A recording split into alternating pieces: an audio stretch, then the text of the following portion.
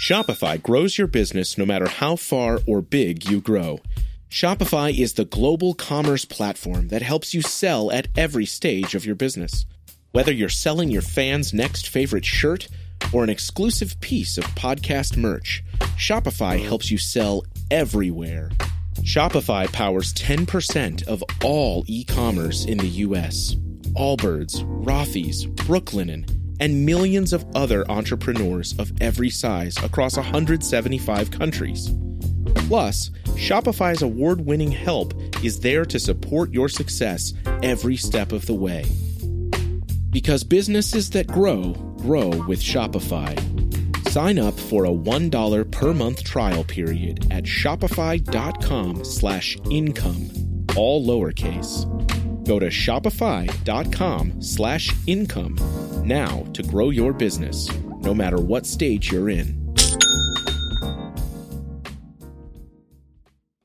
Hello and welcome to the Minter Dialogue Internet Show number 53. In the second of the series, here is an interview with the NetExplode 2013 award winner Matt Stempeck, who created LazyTruth, a system to help us vet the false from the true online. LazyTruth was one of the top 10 award winners at the NetExpo Forum, which was held on the 14th and 15th of February in Paris at the UNESCO headquarters, where we look at the new technology trends the world over. It's an exciting exposition. Enjoy the show.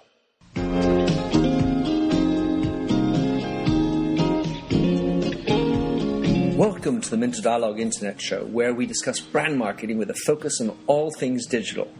I am Minter Dial, author of TheMyndset.com, that's TheMyndset, where branding gets personal. You'll find the show notes on the blog for the upcoming interview. Let's cut to the quick. Enjoy the show. Welcome to the Minter Dialogue Internet Show. I am at the NetExplode 2013 forum, and it's coming towards the end of the first day.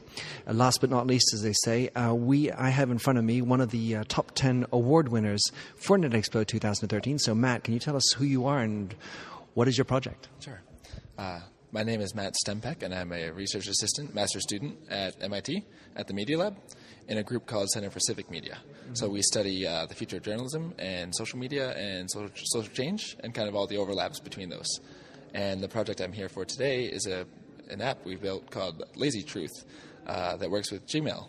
And basically when you get the crazy email from your uncle saying that, any kind of urban legend or political rumor or even, phishing attempts, you click the LazyTruth button right within Gmail and we bring you a summary of the debunk of that viral forward from partners like Snopes and factcheck.org. I see. So essentially you receive the mail, it comes into your inbox, it hasn't been caught by the spam, and then you have to so you have an app that's a plug-in, and then you click on that and it'll tell you yes or no to each inbox incoming mail? Yes, it'll give you a quick summary, it'll give you a link to more information, and it'll tell you who that summary is from in terms of which content partner are you trusting. I see. All right, and so why did this come about? Tell us about the initial part of it. Like many of the people I've spoken to since, I had someone in my life forwarding me some ridiculous emails, and one particular email was, discrediting climate change. It was a viral forward that she had just passed along, and that's why it doesn't go in spam. It's from a friend, Right. But I personally believe that climate change is happening, like many scientists, but I didn't feel like it was my job then to have to go research and summarize the latest findings before replying to her. And I knew that there was really high-quality information about this out there, but, there's kind of a gap there between when I actually need that information and it existing somewhere on the web. So you created this relationship with Snopes and folks. How hard was that to create? Was that a complicated thing to organize? They've been really supportive. LazyTruth would not be possible without all of these content partners. A lot of journalists and a lot of fact checkers, both political and just urban legend. And all of my partners have been really great about, I'm bringing their content to a new place and they're letting me summarize it. And hopefully I'll be sending traffic their way for the more information links. But it's really a bridge between their site and more users elsewhere. Yeah, so in fact, with this application, you can debunk what's coming in. And to what extent will you be able to provide the actual truth? In other words, you say, no, that's not true. Snopes has identified that as Codwallop. So can you go back in and you give them the truth? Yes. we can have a philosophical talk about what is truth. Oh, I'd like to.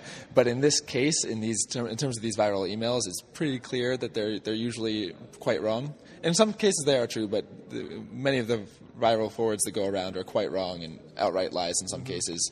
And in that case, I'm not too squeamish about saying truth or false. Right. All right. So, are you working with any media partners? How is that organized? Are you working with journalists?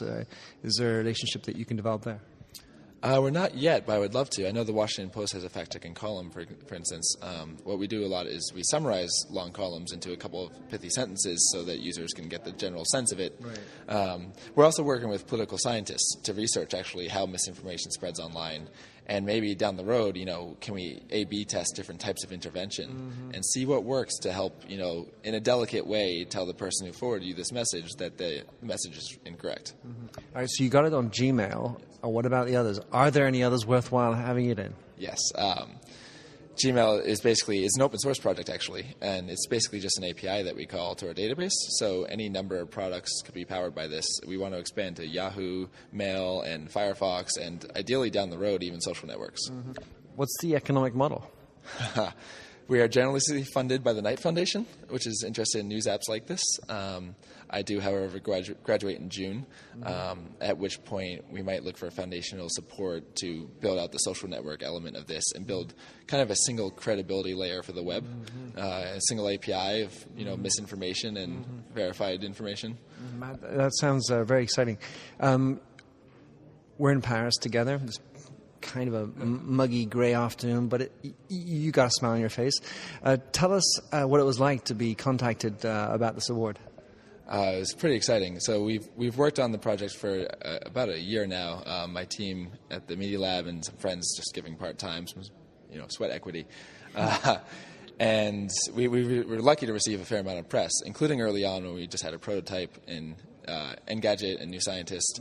And I think that's where NetExplo organizers picked it up. Unfortunately, in the time that it took them to judge, we actually built and finished and launched the app.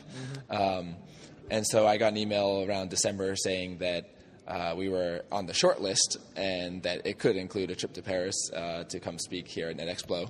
And at that point I said, if I don't win, I'm going to be very upset. But I was very excited to find out that we had indeed won as one of the 10 finalists. That's great. Yeah. And tell us about your team. So my team is a couple of part-time developers, friends of mine, who really I've leaned on the friendship to help develop this app, Stephen Fox and Justin Nowell. And then also a great team at MIT of some undergraduate, brilliant programmers. We've got David Kim and David King and Tess Wise and Evan Moore all working on the project together with different elements, user experience testing, the political science arm of it, and the back-end server. What was the hardest part of making this thing come to life? I think just working to kind of reverse engineer Gmail was not exactly easy. It took a while to do that a couple of different ways. All right. 2013, what's in store for us? For everyone or us? No, for you. Okay. Like I said, we'd love to work with my friend Dan Schultz, who had a similar project using natural language processing to look at variations of different factual claims all over the web, on social networks, on web pages, and see if we can use the same database to extend this well beyond just email. And would you consider other languages, or are you going to stick with English? We actually have our first Spanish language viral email in our system now. I would love to translate and reach out to other languages, and especially if they have the same kind of pain point in their life that we have in our inbox. All right, well, Matt, I'm looking forward to hearing you on stage in a little while. Put all the show notes in, of course, all the links, and good luck, and let LazyTruth win more. Okay. Happy Valentine's Day. Oh, thanks, good idea. Thanks for having listened to this recording of the Minter Dialogue radio show. You'll find the show notes on themindset.com, TheMyndset, where you can also sign up for my weekly newsletter. If you like the show, please don't forget to click the handy Facebook like button or tweet it out. And if you speak French, you can find my other French language interviews on minterdial.fr. In the meantime, please come join the conversation at The Mindset or catch me on Twitter at MDIAL. Happy trails.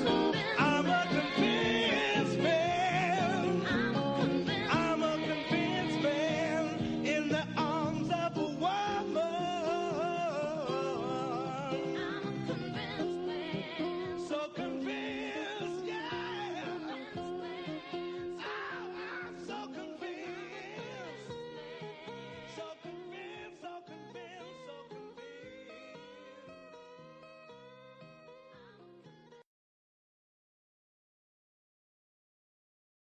Hello, this is Gary Chahot welcoming you to check out the French History Podcast. Our main show covers the history of France from the first humans until present. If you liked Mike Duncan's The History of Rome and wanted a similar program covering the land of beauty, culture, and love, we are exactly that. We also host world-renowned scholars who have delivered guest episodes on their specialties, including 18th century pirates, revolutionary booksellers in 20th century Paris, the special friendship between the Marquis de Lafayette and Thomas Jefferson, and numerous others. Learn what you love and listen to the French History Podcast today.